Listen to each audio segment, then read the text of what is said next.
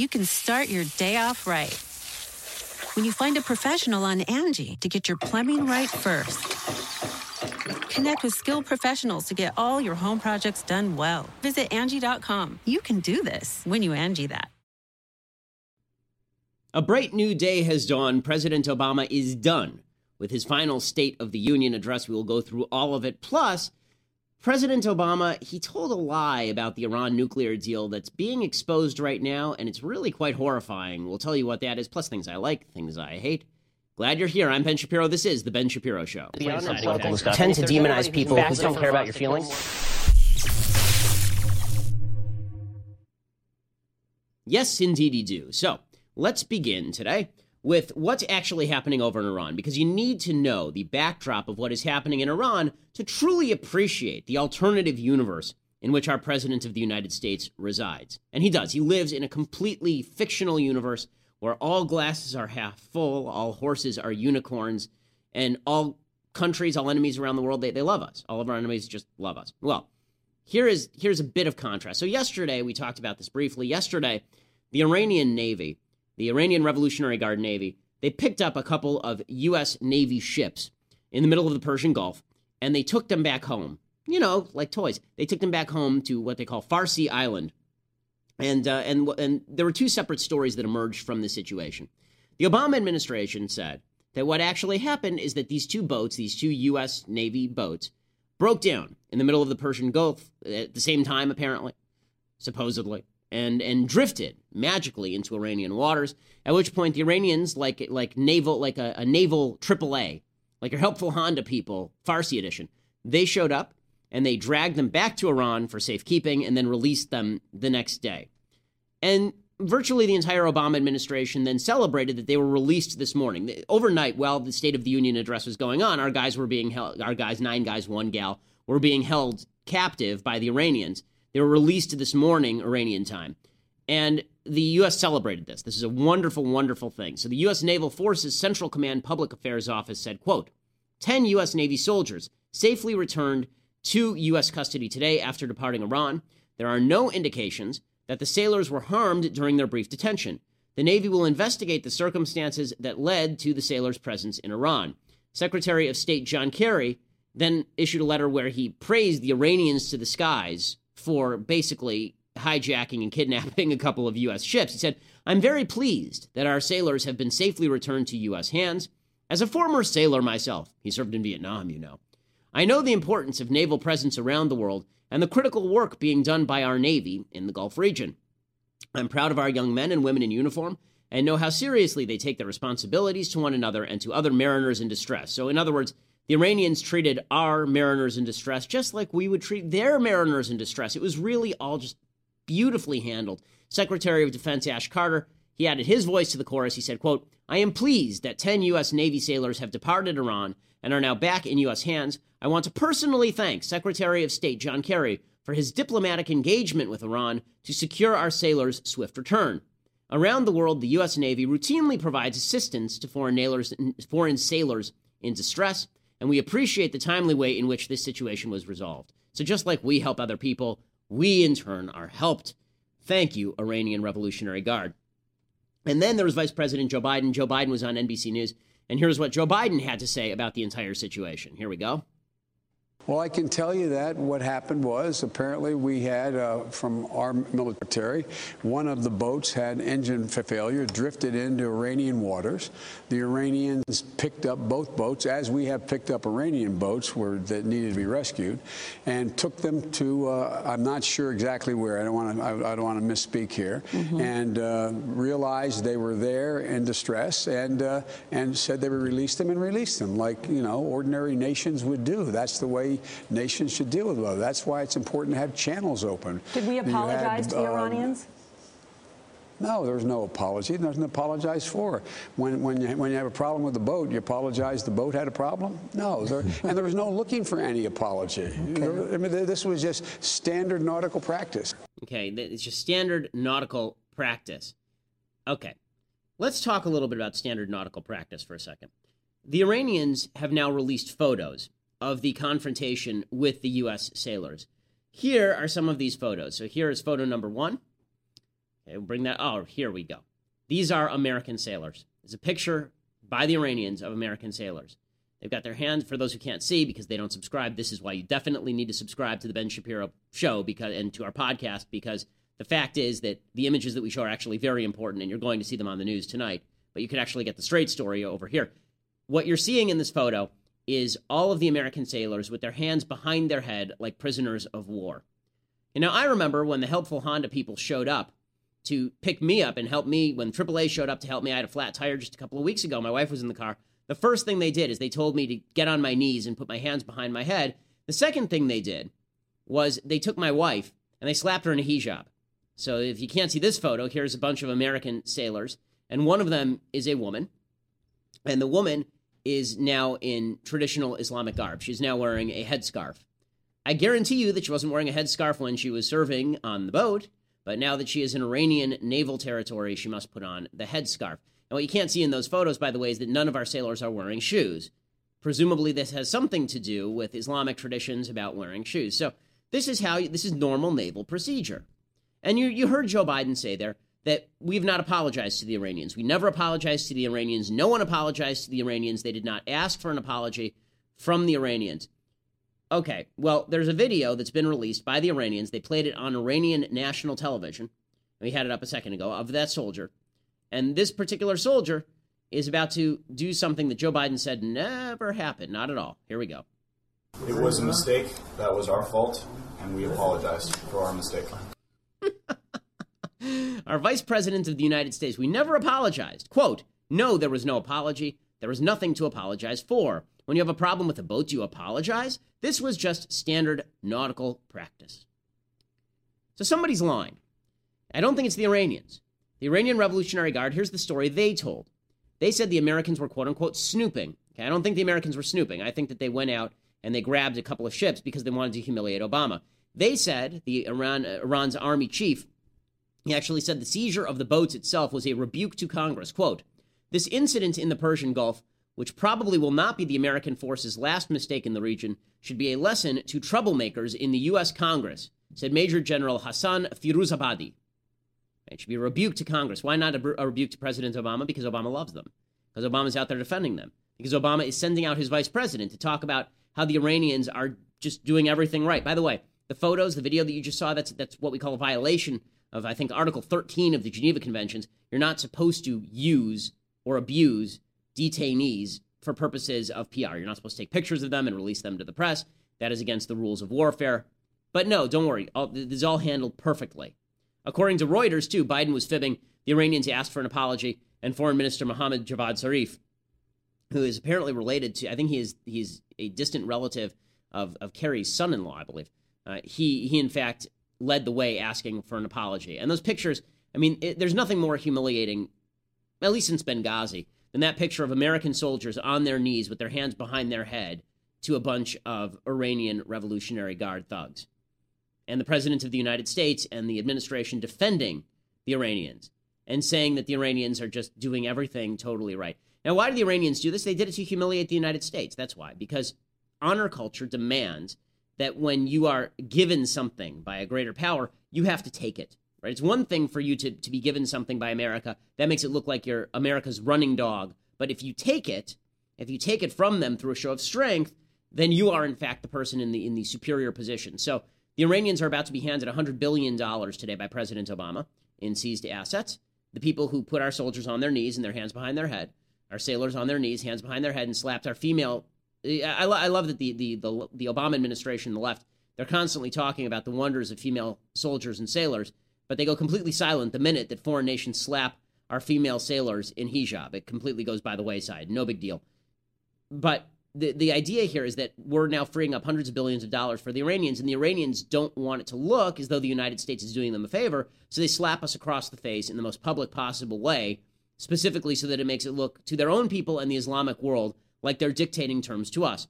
And the truth is they are dictating terms to us because Obama wanted the Iran deal worse than Iran wanted the Iran deal, and therefore he basically gave away the store. And this is not the first time they've tried this routine. In 2007, Iran captured 15 British sailors and held them for 13 days, if you recall. And eventually the West stood down, and now the West is standing down again. No surprise there. Okay, so Against that backdrop, President Obama gave his State of the Union address last night. Now, you would imagine that with 10 sailors being held in custody by the Iranians, you would imagine that with 10 more Westerners killed in Turkey yesterday, there were 10 Westerners killed in Turkey, 10 Germans killed by a Syrian Muslim refugee. Some of the glorious Syrian Muslim refugees were supposed to take in. That President Obama might, in fact, talk about the threats to the United States and the threats to the world. But no, this was a non-traditional speech. Instead, he focused solely and completely on the fact that America sucks. If it's good in any way, it's because he's made it good. That anybody who opposes him is bad-hearted. And that the only reason we didn't give him everything he wanted over the last 8 years is because of our deep and abiding cynicism, cruelty, and malice toward President Obama personally, but also toward change. The magic of change. Oh, yes, change came back from the dead yesterday. And President Obama used the word change dozens of times in this speech because change is what he is all about. So we'll start with clip one. Here is President Obama's opening talking about change and the magic of change. Here we go. America's been through big changes before. Wars and depression, the influx of new immigrants, workers fighting for a fair deal, movements to expand civil rights. Each time, there have been those who told us to fear the future, who claimed we could slam the brakes on change, who promised to restore past glory if we just got some group or idea that was threatening America under control. And each time we overcame those fears. Okay, we can pause it there. President Obama here trying to draw a connection between Republicans who don't like Obama's brand of change and segregationists and people who are anti the women's vote and people who hate immigrants and people who reveled in depression and war, whoever these people might be. So what he's saying there is that we've had big changes before. We've always gotten through them by ignoring Donald Trump, right? That's really what he's saying right there. And it's a cynical trick because the fact is that it was Democrats. It's his own party. They were the segregationists. When it came to people attempting to shut down immigration, it was really Democrats in the North who were attempting to shut down immigration for large swaths of time, large periods of time. And fear of Syrian Muslim refugees is not quite the same thing as fearing a bunch of westernized Jews from Eastern and Western Europe who FDR turned back during World War II so they could be murdered by the Nazis. Like, that was FDR, number one. And number two, Jews are not the same as Syrian Muslim refugees. But Obama is trying to say all change is the same. It's always in the same direction. And anyone who impedes our path to change is just the same as those evil, terrible segregationists, horrible people. President Obama went on to talk about what he thinks are the 4 crucial questions facing America. Here we go, clip 2. So let's talk about the future. And 4 big questions that I believe we as a country have to answer, regardless of who the next president is or who controls the next Congress. First, how do we give everyone a fair shot at opportunity and security in this new economy?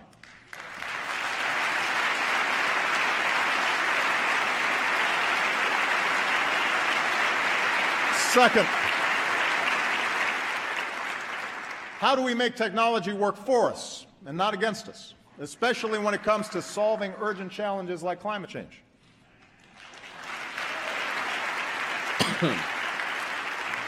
Third, how do we keep America safe and lead the world without becoming its policeman? They're cheering for questions, folks.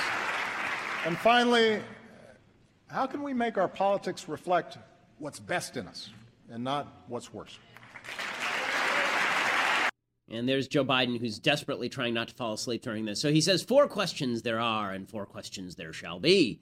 The first was, how do we give everyone a fair shot at opportunity? Well, the answer would be get out of their way, you jackass. But that's not President Obama's answer. We'll get to his answers in a moment. The second was, how do we make technology work for us and not against us? When has technology worked against us?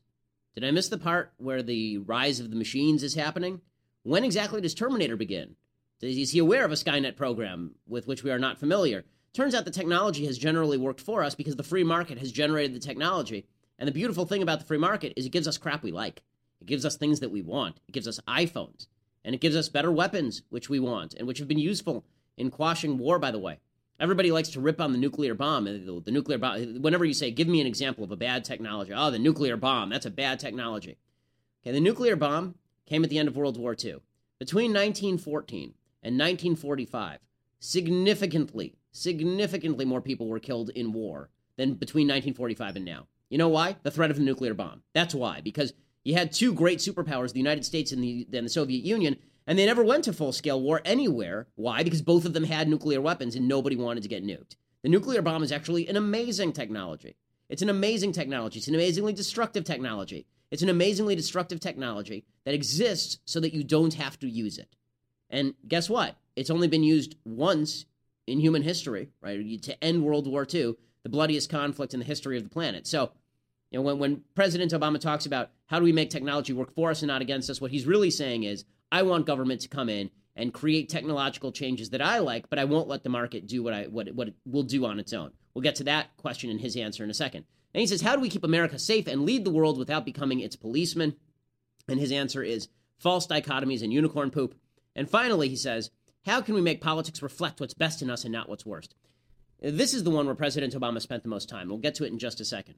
Let me just say as a preface, there is nothing more galling than listening to the most divisive politician of my lifetime lecture us on how we have to have an elevated discourse. This man has called the Tea Party terrorists. This man has suggested that he would put his boot on the throat of British Petroleum. This man has suggested that Republicans are his enemies. This man has said that if you are a Democrat, you should bring a gun to a knife fight. This is a president who has sicked the IRS on his political opponents, who has sicked the Department of Justice on his political opponents, who has sicked the NSA and the DOJ on journalists. This is a man who has broken every rule of American government there is, and he's sitting there telling us that we need a more civil politics. The cynicism and the lie is just breathtaking. But, you know, that's what he's good at. So, on to the lack of substance of his speech. I have to say, at this point, I was watching the speech at home, and I had tickets, as I mentioned yesterday. By the way, my prediction was spot on. I said that he was going to talk for about 1 hour. He talked for 59 minutes. He lied before the speech. He said he would give a uniquely short speech.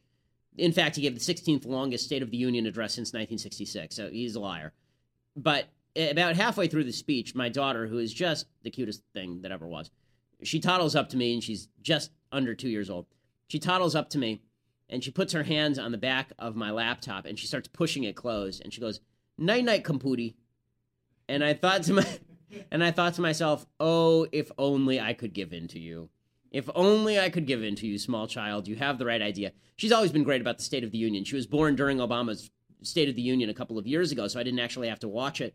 And last night she tried to shut down his State of the Union again. So I really, really love my daughter. In any case, President Obama, he decides to answer the economic question by basically telling lies about how much he likes the private sector, but he loves the private sector so much that he has to stop the private sector from doing things. Clip 3. I believe a thriving private sector is the lifeblood of our economy. I think there are outdated regulations that need to be changed. He says it's the lifeblood of our economy, and there's like one guy who applauds on the Democratic side. He's like, and then he shyly puts his hands back in his lap because Bernie Sanders is giving him a death glare. If you believe that Obama thinks a private sector is the lifeblood of our economy, then you haven't been watching him quash the private sector. That's not how Democrats view the private sector. The private sector is a necessary evil, according to the Democrats. Maybe not even necessary, but certainly evil. They see that the private sector, yeah, we kind of have to give it its due, but it's really a terrible place. And that's what he goes on to say right here. Let's continue. There is red tape that needs to be cut. There you go. Yeah, there it is, yeah. People cheering, whoa, I'm the best. Everybody laughing in the background. Oh, these people are so great. But after years now of record corporate profits, working families won't get more opportunity or bigger paychecks just by letting big banks or big oil or hedge funds make their own rules at everybody else's expense.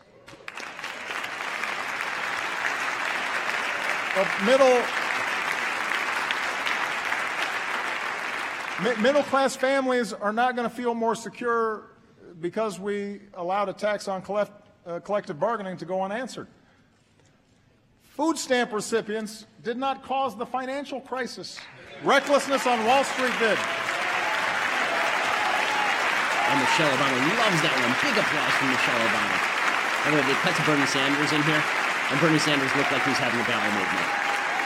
He was so excited someone was Immigrants aren't the principal reason wages haven't gone up. Those decisions are made in the boardrooms that all too often put quarterly earnings over long-term returns. Okay, we can pause it there for a second. All right, so he tells a string of... So the private sector is great, but here are all the reasons it sucks. Okay, the private sector, it's the lifeblood of our economy, and now like a vampire, let me get a taste of that. He says, after... There's so many lies in a row here. First, he says there's red tape that needs to be cut. This is a man who's added more regulations to the Federal Register in the last 7 years than I think the last 5 presidents combined. I mean, he's added just regulation on top of regulation on top of regulation. And then he says, after years of record corporate profits, working families won't get more opportunity by letting big banks or big oil or hedge funds make their own rules at the expense of everyone else. I wasn't aware that big banks and hedge funds had a separate set of rules, like a magical set of rules. What's the set of rules that he's talking about? Where can I find a copy? Is it secret? Is it the Jews? Like, who's making these rules to quash working? Where is this conspiracy? Did it meet at my synagogue? Did I miss it? Where, like, this idea that families don't get more opportunity from big banks. Where do you think you got your home loan? Where do you think you got your student loan? Okay, when he says that big oil won't give you your job, where does he think pretty much all the jobs have come from under his tenure? It ain't coming from sectors it ain't coming from green stimulus packages. It's coming from the fracking industry. Okay, it's coming from the oil industry. President Obama says in here, somewhere in here, he goes, and hey, we got $2 a gallon oil too. That ain't bad. You're not doing it. Okay, it's big oil that's doing it. And as for those hedge funds everybody's always bitching about, okay, all a hedge fund is, it's an investment firm. All a hedge fund is a group of people who sit around making investments in particular companies. And one of the things that has happened under President Obama is that hedge funds have stopped investing in startup companies because the conditions for business are just too risky under President Obama. Instead, they're investing in things that have already started up. They're taking their money and putting it into Google. They're not trying to find the next Google. That's because of President Obama. And when he says we can't allow a tax on collective bargaining to go unanswered, unions have bankrupted company after company in this country. There's a reason that in the private sector, the unionization rate is an all-time low. I think it's 6% in the private sector. Only the government has massive unions. 40% of the government workforce is unionized, which is why it's so expensive and crappy. And then he says food stamp recipients didn't cause the financial crisis. Recklessness on Wall Street did. Okay, I'm not sure who said that food stamp recipients caused the financial crisis, but let's be real about something. There were some food stamp recipients who probably did cause the financial crisis if they took a subprime loan they couldn't pay back. Right? And it was the federal government that caused the subprime crisis because it was the federal government telling Wall Street that they could have free money, that there would be bailouts, that no matter what, the federal government would push them to give loans to people who could never pay them back. So yeah, it was Wall Street. But Wall Street is not capitalism. Wall Street is just making money. That's what Wall Street is. Capitalism and making money are not the same thing. You can make money in a lot of ways, as Hillary Clinton knows, as all of our Congress members know. And then when he says immigrants aren't the reason wages haven't gone up enough, those decisions are made in boardrooms. Okay, there is no boardroom in America where they're thinking, okay, how can we depress wages more? That's not how companies work. Okay, I'm in a boardroom. There's not a point at which we have said, how can we pay people less? Right? How can we take all these people and fire them and pay them less? What we've asked is, what do we have to pay? The same question every employer asks. What do you have to pay to get quality people? It's always the same question. And immigration does drive down wages, of course, because this is basic supply and demand. If there is more supply of labor, then it has met the demand and surpassed the demand, and the price goes down. But President Obama makes up all of this because he wants to say that there's some evil cabal in back rooms with their Scrooge McDuck money making all these decisions to make the economy crappy.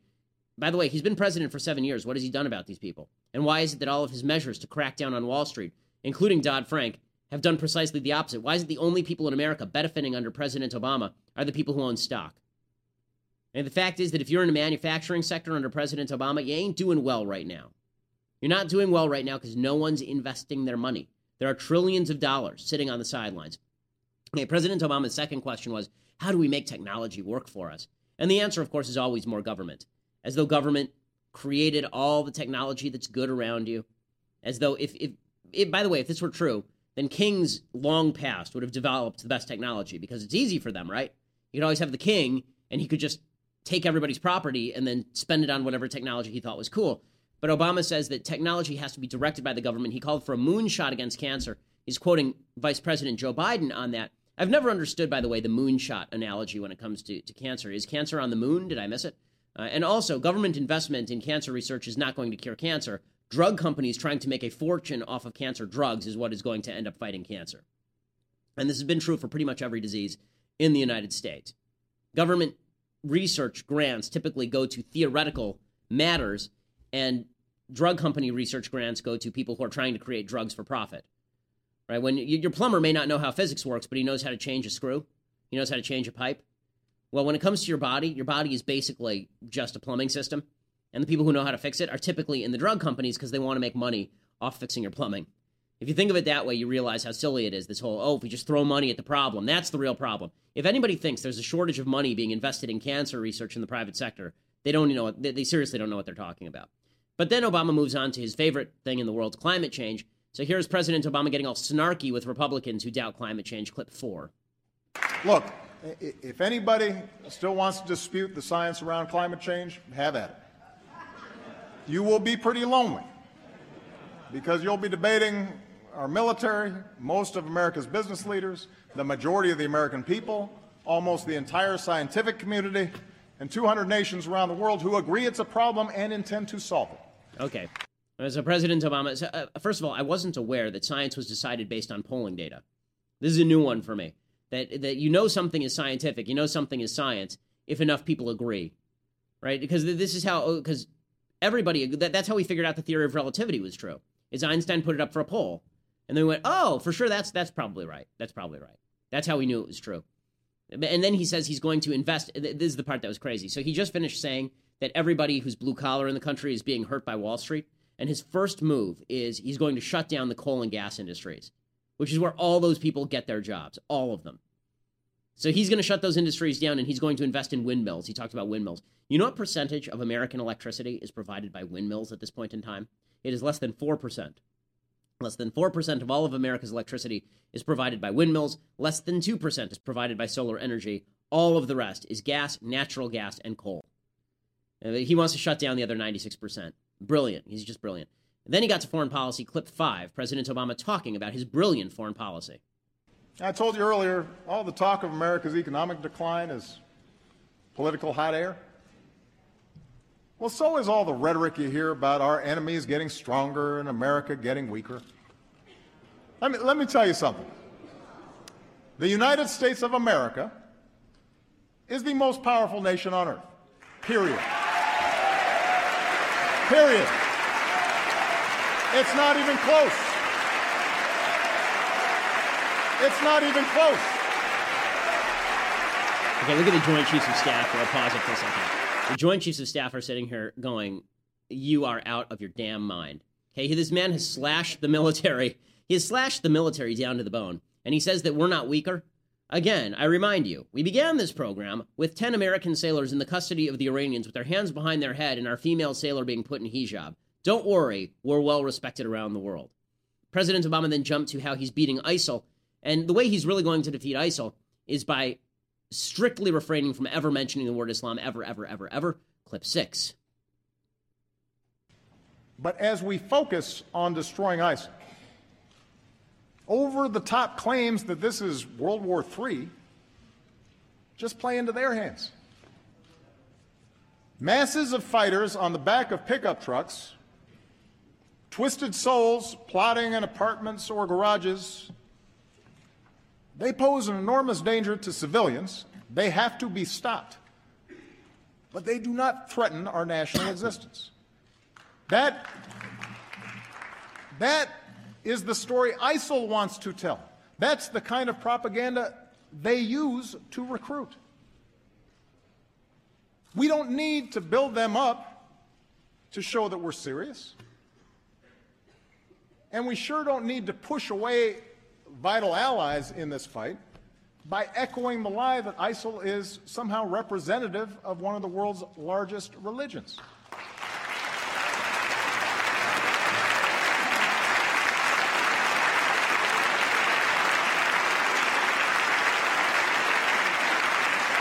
Al Franken of Comedy Central clapping away there. And here's the punchline. We just need to call them what they are.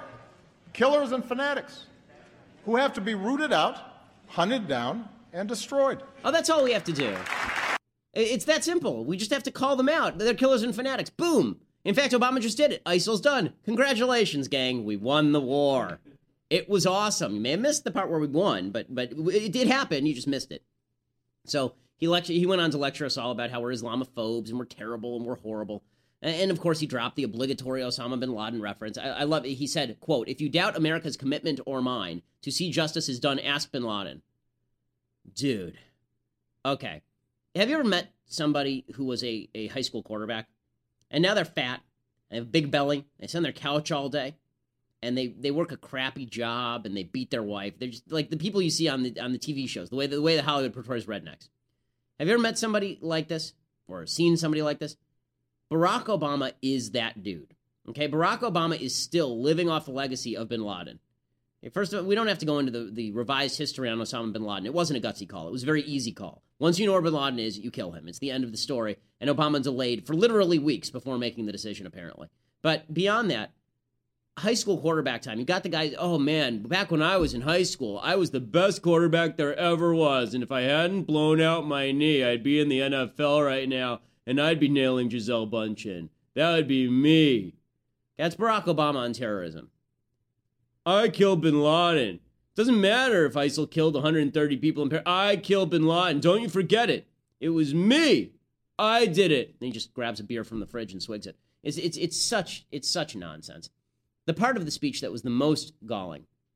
And we're going to play two more clips of President Obama. And then we'll move on. But President Obama, there were two things that he did that were truly galling. It's hard to choose the parts of his speech that are the most galling, is the truth. Clip 9, I think, is definitely a strong contender. This is where President Obama lectures everybody about Islamophobia, because as Muslims kill people all over the world, what we have to be careful of, do not have bad feelings about Islam. Are you listening? Islam is not the problem. You're the problem. Tell him, President Obama. And that's why we need to reject any politics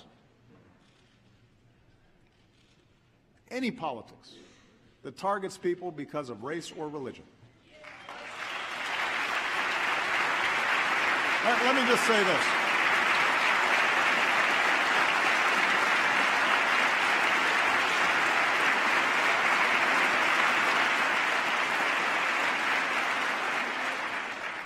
This is not a matter of political correctness. This is a matter of understanding just what it is that makes us strong. The world respects us not just for our arsenal.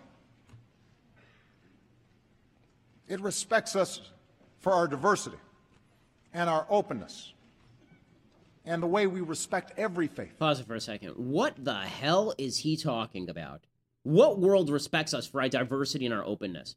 What part of the world is he talking? Is he talking about the Muslim world that wants to convert us to Islam? Is he talking about Europe, which couldn't care less about our openness and tolerance? What is he even talking about?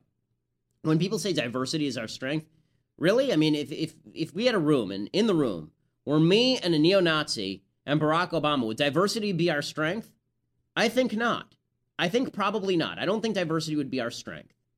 But President Obama acts like all ideologies don't matter, Islam first and foremost. And he dropped the line, when politicians insult Muslims, when a mosque is vandalized or a kid bullied, that doesn't make us safer. Talk about a straw man. I mean, you just he actually went to the original set of The Wizard of Oz, took Ray Bolger and set him on fire here. When politicians insult Muslims, when a mosque is like, who said when a mosque is vandalized or a kid is bullied, that makes us safer? Like, whoever said that? Was there anyone who said that? But Obama has to make it that he is the great defender of all that is good and true. And if you have fears, rational fears about a religion of 1 billion people, of whom a significant percentage say that they hate the West and want to destroy it, if you have concerns about that ideology, then you must want to bully children. Okay, the second clip, and again, it's very hard to choose the ones that drive you the most nuts. But we'll choose, I think that we will choose clip 11. Clip 11 is President Obama talking about his hopes for remember, he posed 4 questions, and his 4th question was, how do we have a better politics? And now he's going to lecture us on how we have a better politics after spending 7 years degrading our politics, talking up Black Lives Matter, saying Trayvon Martin was his imaginary son, suggesting that cops are killing black people for no reason, suggesting that Americans murder Muslims for no reason, suggesting that all of us are Islamophobes, suggesting that religious people want to kill gays. After all of this, President Obama is going to lecture us on our better nature. So here we go. President Obama, in his valedictory State of the Union address, lecturing us on how he's great and we all suck. Here we go. What I'm suggesting is hard. It's a lot easier to be cynical, to accept that change is not possible, and politics is hopeless. This kid's falling asleep, by the way. And the problem is, all the folks who are elected don't care, and to believe that our voices and our actions don't matter. But if we give up now, then we forsake a better future. Those with money and power will gain greater control over the decisions that could send a young soldier to war. Okay, we can pause it here. I mean, it's him talking about how cynicism can't be allowed to rule, that he's the most cynical politician of all. This is a president of the United States who, in his State of the Union address, said he understands the state and federal balance. He understands the balance of powers between the branches. When does the man own a mirror? For God's sake, I wrote an entire book about how he broke every rule in the book. It's called The People versus Barack Obama, available on Amazon for just $15.99. But President Obama, when he does this routine where he's going to lecture us on the better angels of our nature, he's going to be this Martin Luther King-esque figure bringing us together, it neglects the fact that he's been a political Malcolm X in his bad period before the conversion to Islam and the let's all come together routine. I think that, honestly, my favorite thing that he did, I lied. There's one more piece of audio I want to play from President Obama. Clip 12. This is just stunning because this is the way the Democrats think that America works. Listen to the moral equation he draws between various types of citizens in the United States and their level of bravery and heroism. His litany here is pretty telling. Here we go. Our brand of democracy is hard. No, it isn't. But I can promise that a little over a year from now, when I no longer hold this office, I will be right there with you as a citizen, inspired by those voices of fairness and vision, of grit and good humor and kindness that have helped America travel so far. Voices that help us see ourselves not first and foremost as black or white or Asian or Latino. He's back to his 2004 not as gay stump or speech. Straight, right? Immigrant or native born, not Democrat or Republican, but as Americans first, bound by a common creed. Voices Dr. King believed would have the final word. Voices of unarmed truth and unconditional love. Oh, preach it, President Obama, preach it. And they're out there, those voices. They don't get a lot of attention. They don't seek a lot of fanfare. But they're busy doing the work this country needs doing. And here's the litany. Here we go. I see them everywhere I travel in this incredible country of ours. I see you, the American people. And in your daily acts of citizenship, I see our future unfolding. I see it in the worker on the assembly line who clocked extra shifts to keep his company open, and the boss who pays him higher wages instead of laying him off. I see it in the dreamer who stays up late at night to finish her science project, and the teacher who comes in early, maybe with some extra supplies that she bought because she knows that that young girl might someday cure a disease. No word on the aborted fetuses, by the way, curing disease. I see it in the American who served his time, made bad mistakes as a child, but now is dreaming of starting over. And I see it in the business owner who gives him that second chance. The protester determined to prove that justice matters. And the young cop walking the beat, treating everybody with respect, doing the brave, quiet work of keeping us safe. Almost there. Almost there. Here we go. I see it in the soldier who gives almost everything to save his brothers. The nurse who tends to him till he can run a marathon. the community that lines up to cheer him on. It's the son who finds the courage to come out as who he is. And the father whose love for that son overrides everything he's been taught. Okay, that's an amazing litany. And Obama is all of these people, by the way. Obama is all of you. He encompasses all of you. Like God Almighty, he encompasses every soul. Okay, so in that litany, he equates Black Lives Matter protesters with cops. Right? He said the protesters insisting on justice and the cops who keep us safe. Right? They're all part of this great American tapestry. And then he talks about the dreamer, right? The illegal immigrant kid. And he equates that with the line worker whose job that dreamer will someday take, presumably.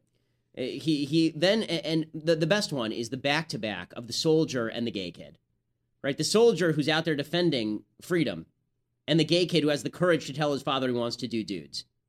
It's the same thing, right? They're all just part of this rich America. That's bravery. It's that incredible country of ours that he loves. And there's this emphasis from Obama on unconditional love. Let me tell you something, folks, about unconditional love. It doesn't exist. It's a figment of your imagination. The only person who has unconditional love for you isn't a person, it's God. Okay, every person, every love is conditional. There is no such thing as unconditional love.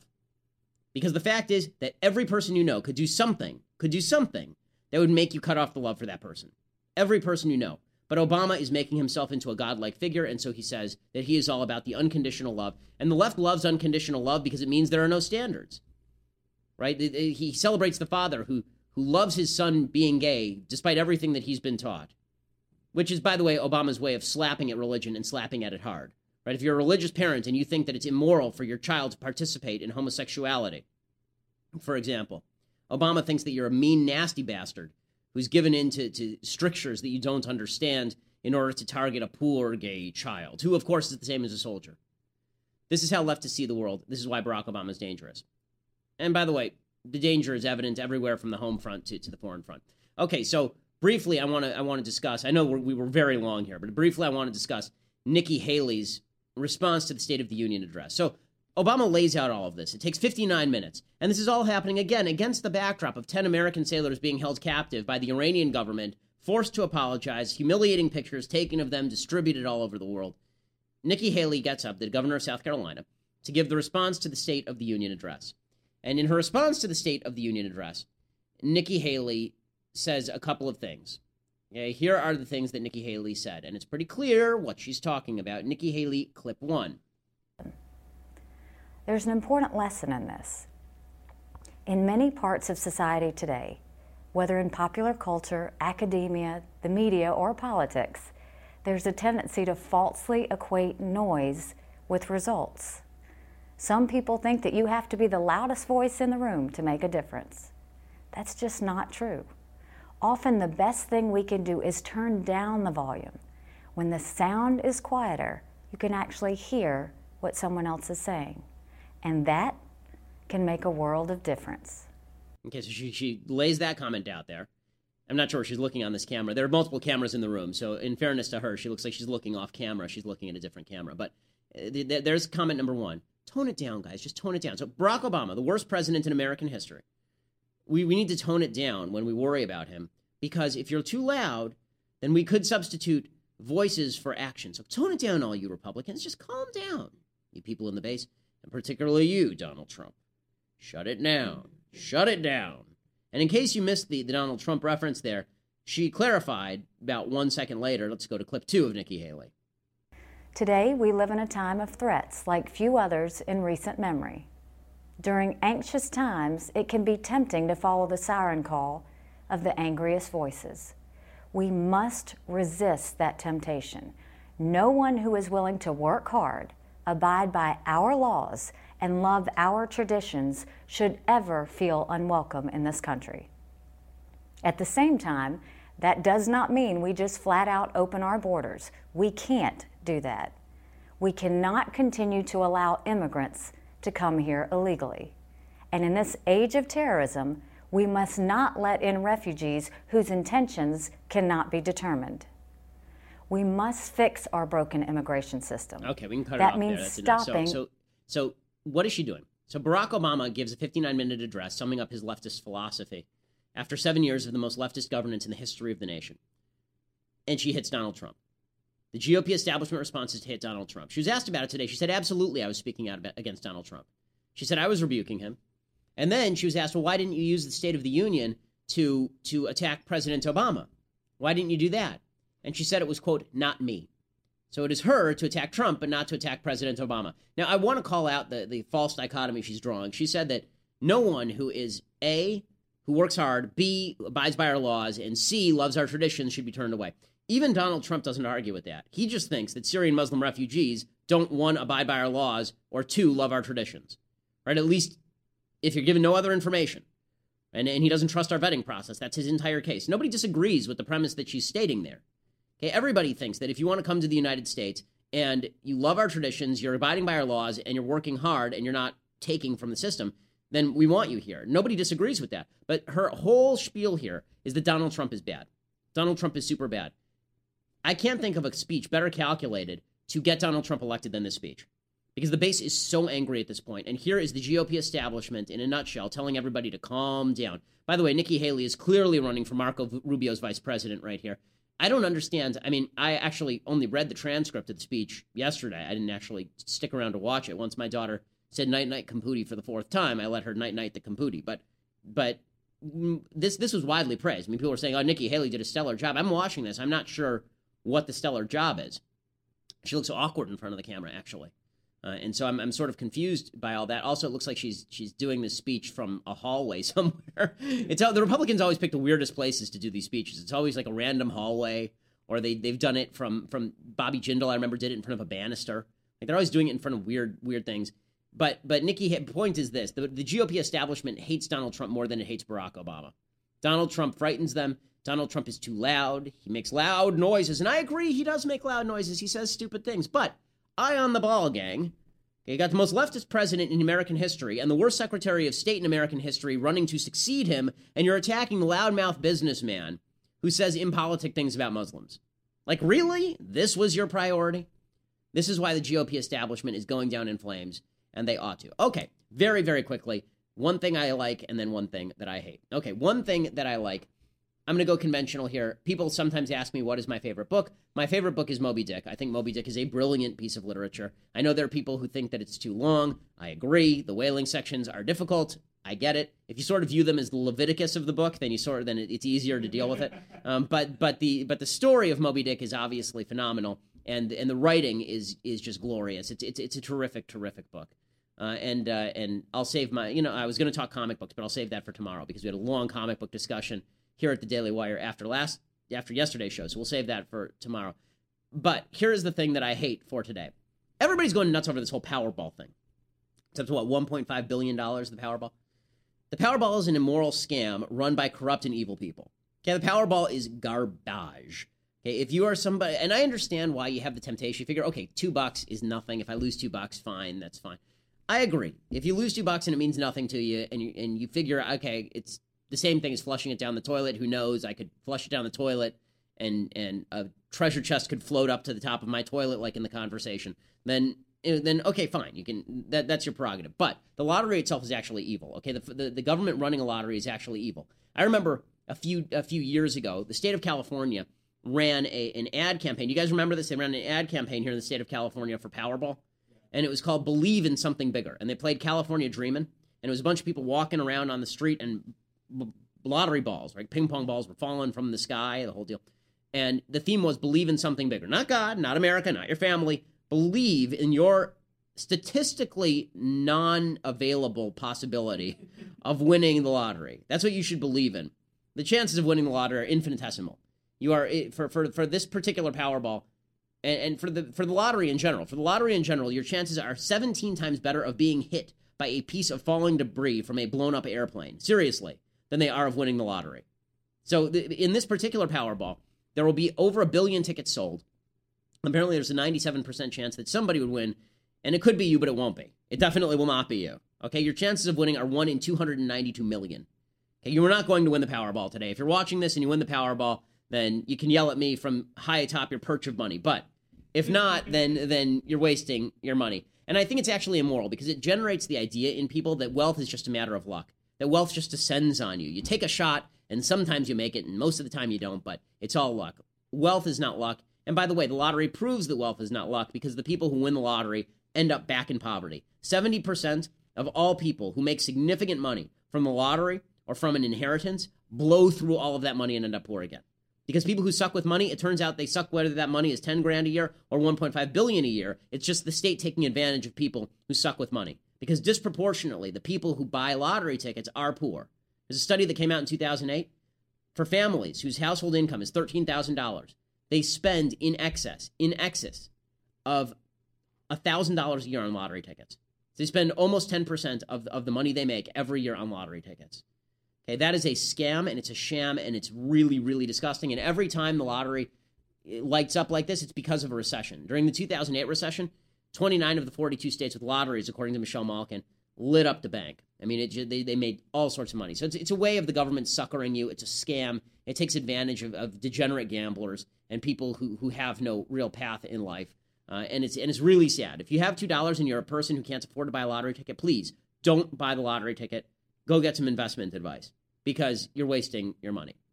I am Ben Shapiro. This is indeed The Ben Shapiro Show.